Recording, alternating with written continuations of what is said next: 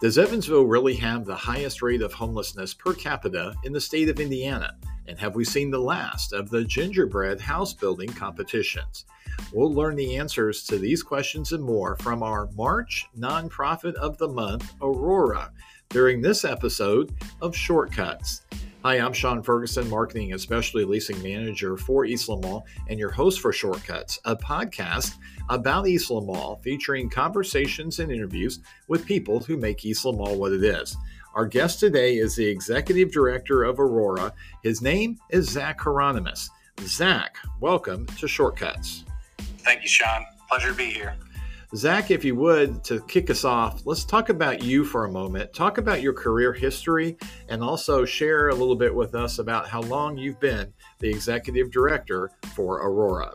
Right, yeah. So my entire history, work career here in Evansville community has been in public service of one way, shape, or form. I spent 4 years in the Vanderburgh County Treasurer's Office as the Chief Deputy Treasurer there. I spent 4 years in development at the United Way of Southwestern Indiana. I'm also a licensed realtor with FC Tucker. I've been licensed since 2017, and prior to taking over as Executive Director here at Aurora, which has been just a little over a year, a very exciting and challenging year. I also spent time as the Development Director for the Tri-State Food Bank. Aurora is East Lamall's Nonprofit of the Month for March, and it's an opportunity for us to kind of rekindle a relationship with the organization. We've been a part of a lot of things over the years, so we're excited about working with you again. But let's talk about Aurora in general, because maybe there are some people out there who aren't familiar with what Aurora is all about. Can you tell us more about Aurora? You know, Aurora's main focus is our homeless community. When most folks think of, homelessness in our community, they obviously think of shelters first, soup kitchens maybe second. What Aurora's role is we really kind of sit in the middle of all of our partners in homeless services, whether it be our shelters at UCS, Rescue Mission, House and Bread and Peace, our soup kitchen partners like Salvation Army, our ancillary services, whether it's mental health, substance abuse, whatever it may be that helps the clients that we serve be successful.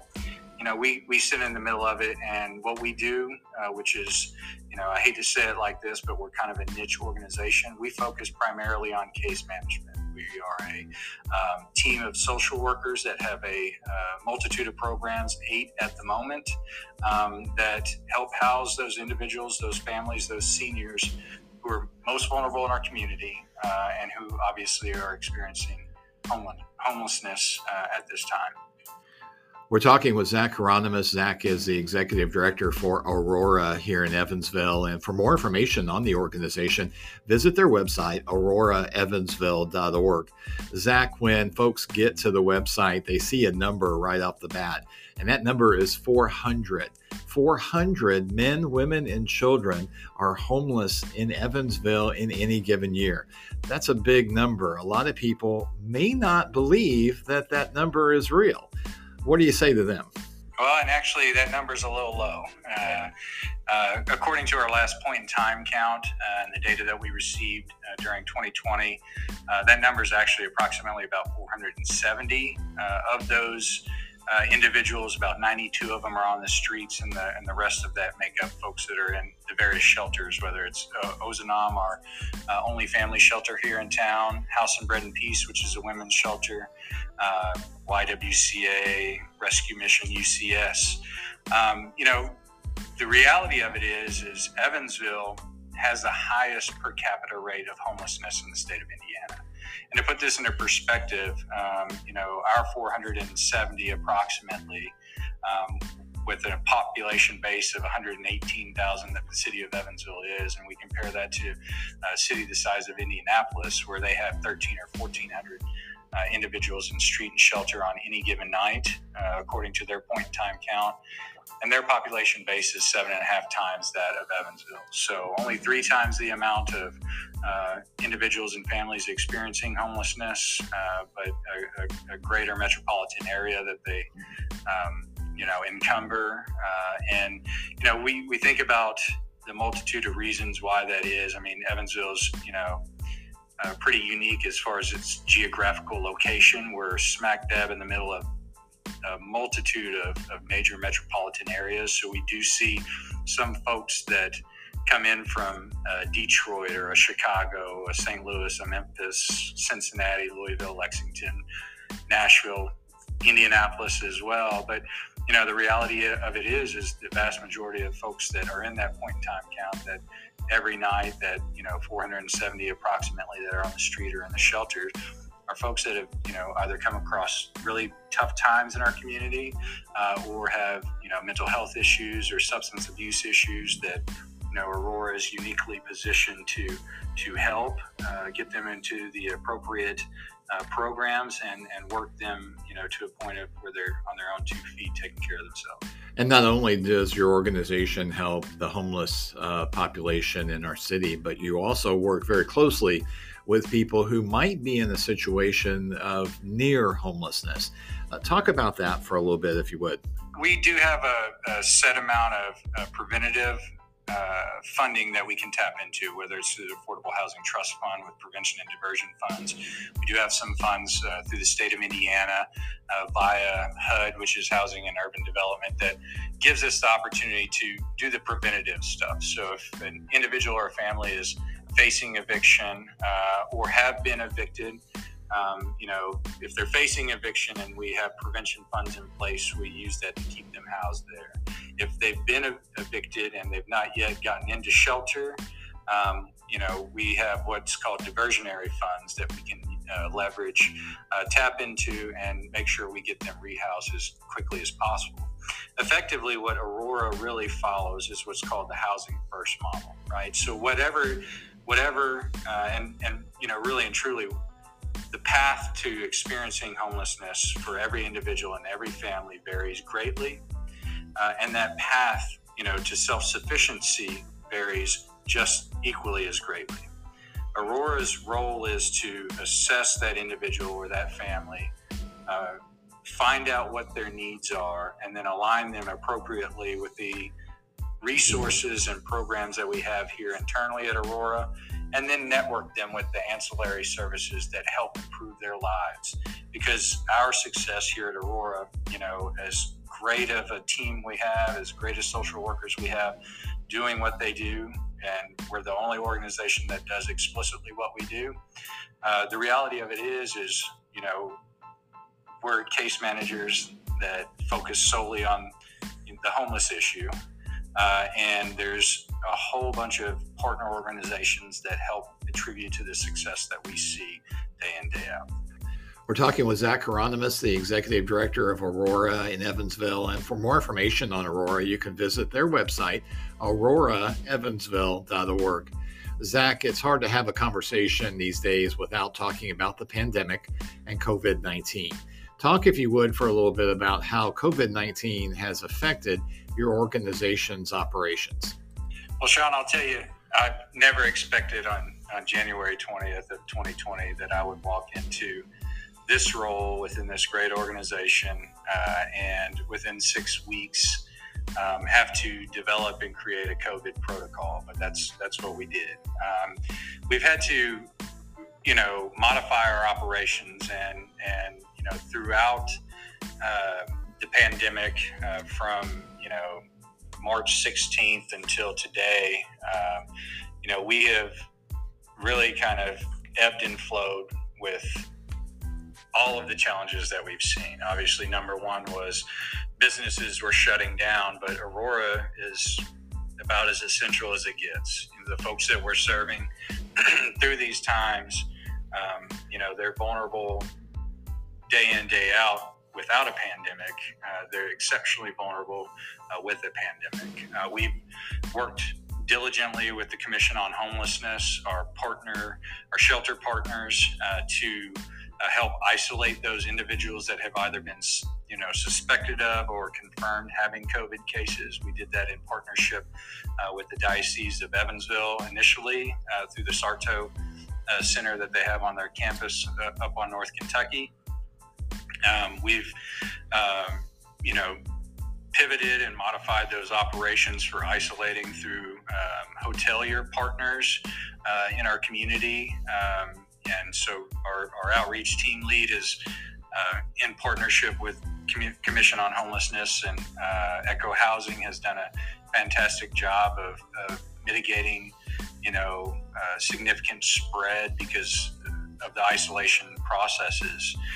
But here internally as well, I mean, we've went to kind of a more of an appointment, by appointment only, instead of having doors open as what we normally have. And we're looking forward to planning to getting back to that that fully reopened status. But throughout it all, it's always been about, the safety and security of our staff and the clients that we serve. Because, when you think about going through the homeless experience and you think about the lack of nutrition, the lack of sleep, the lack of access to healthcare, the tremendous amount of underlying health conditions that the community that we serve, deals with on a day in and day out basis, making sure that we were implementing appropriate protocols for safety and precaution was just as much for the people that we serve as our staff and their families as well. So to say it's been challenging, it has. It's also, been very rewarding to see, decisions that we make have really, we've been really blessed that we've not had significant issues as far as an organization or significant issues in the community that we serve here in Evansville. Zach Hieronymus, the Executive Director of Aurora, is our guest on this edition of Shortcuts. And Zach, as we come close to wrapping things up, let's talk a little bit about how people can get involved in Aurora and what they can do to help. Financial support is tremendous.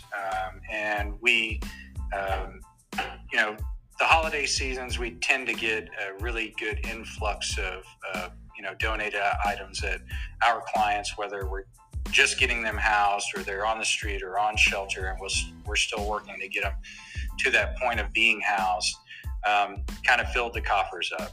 We went through it really well through the cold months, doled a lot of it out. We put out a plea a few weeks ago, and we've been inundated, and we're trying to sort and stock away and most importantly get those items into the hands of the folks that need it the most right now. I want to go back to the financial side of stuff, largely in part because as businesses struggled, so did nonprofits, whether it was Aurora or any other organization that has a 501c3 status here in our community. The reality of it is the PPP wasn't just a business saver for businesses, right? It was a saver for nonprofits, and Aurora was able to, capitalize on it. And fortunately enough, we did, and it helped us get, hit our budget last year. But, we've got goals we have to hit. We have, case managers that we have to keep on staff that make all the difference in the world of the people that we serve, and the support of the community, helps ensure the success of the work that we do. Looking ahead to 2021, and as you look to hopefully be able to get some fundraising going again and so forth like that, what kind of changes are you looking at for the organization as far as fundraising is concerned? 2020 was a challenging year, but it gave us an opportunity to really reevaluate some things. The biggest challenge that we had was we had to cancel every single one of our special events. And so we kind of took stock, so to speak, of what it was that we were doing and if it was as impactful as what we thought it was going to be. And we had a really great event that lasted a really long time. It was the gingerbread competition. And, in discussions with the board and staff and, planning, we made a decision that we were going to pivot away from it.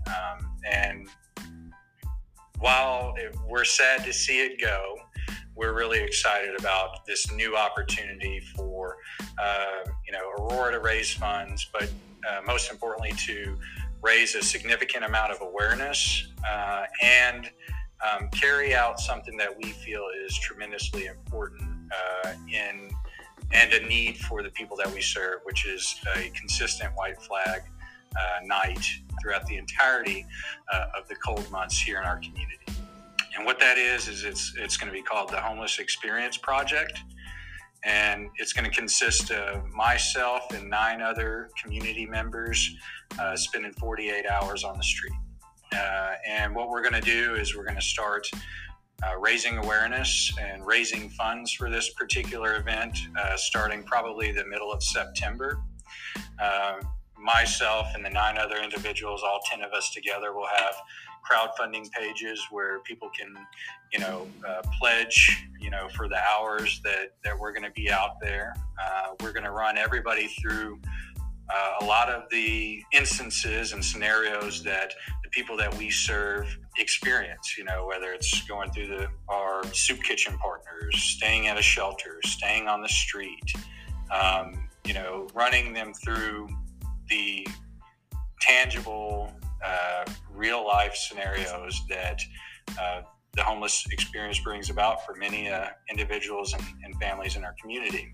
Once we get through that 48 hours, the idea is that we kind of rally at the University of Evansville, and we ask all of our sponsor partners and all of our individual donors to meet, myself and the 9 other individuals that are, on the verge of finishing out 48 hours and taking a walk from UE all the way down to right around UCS.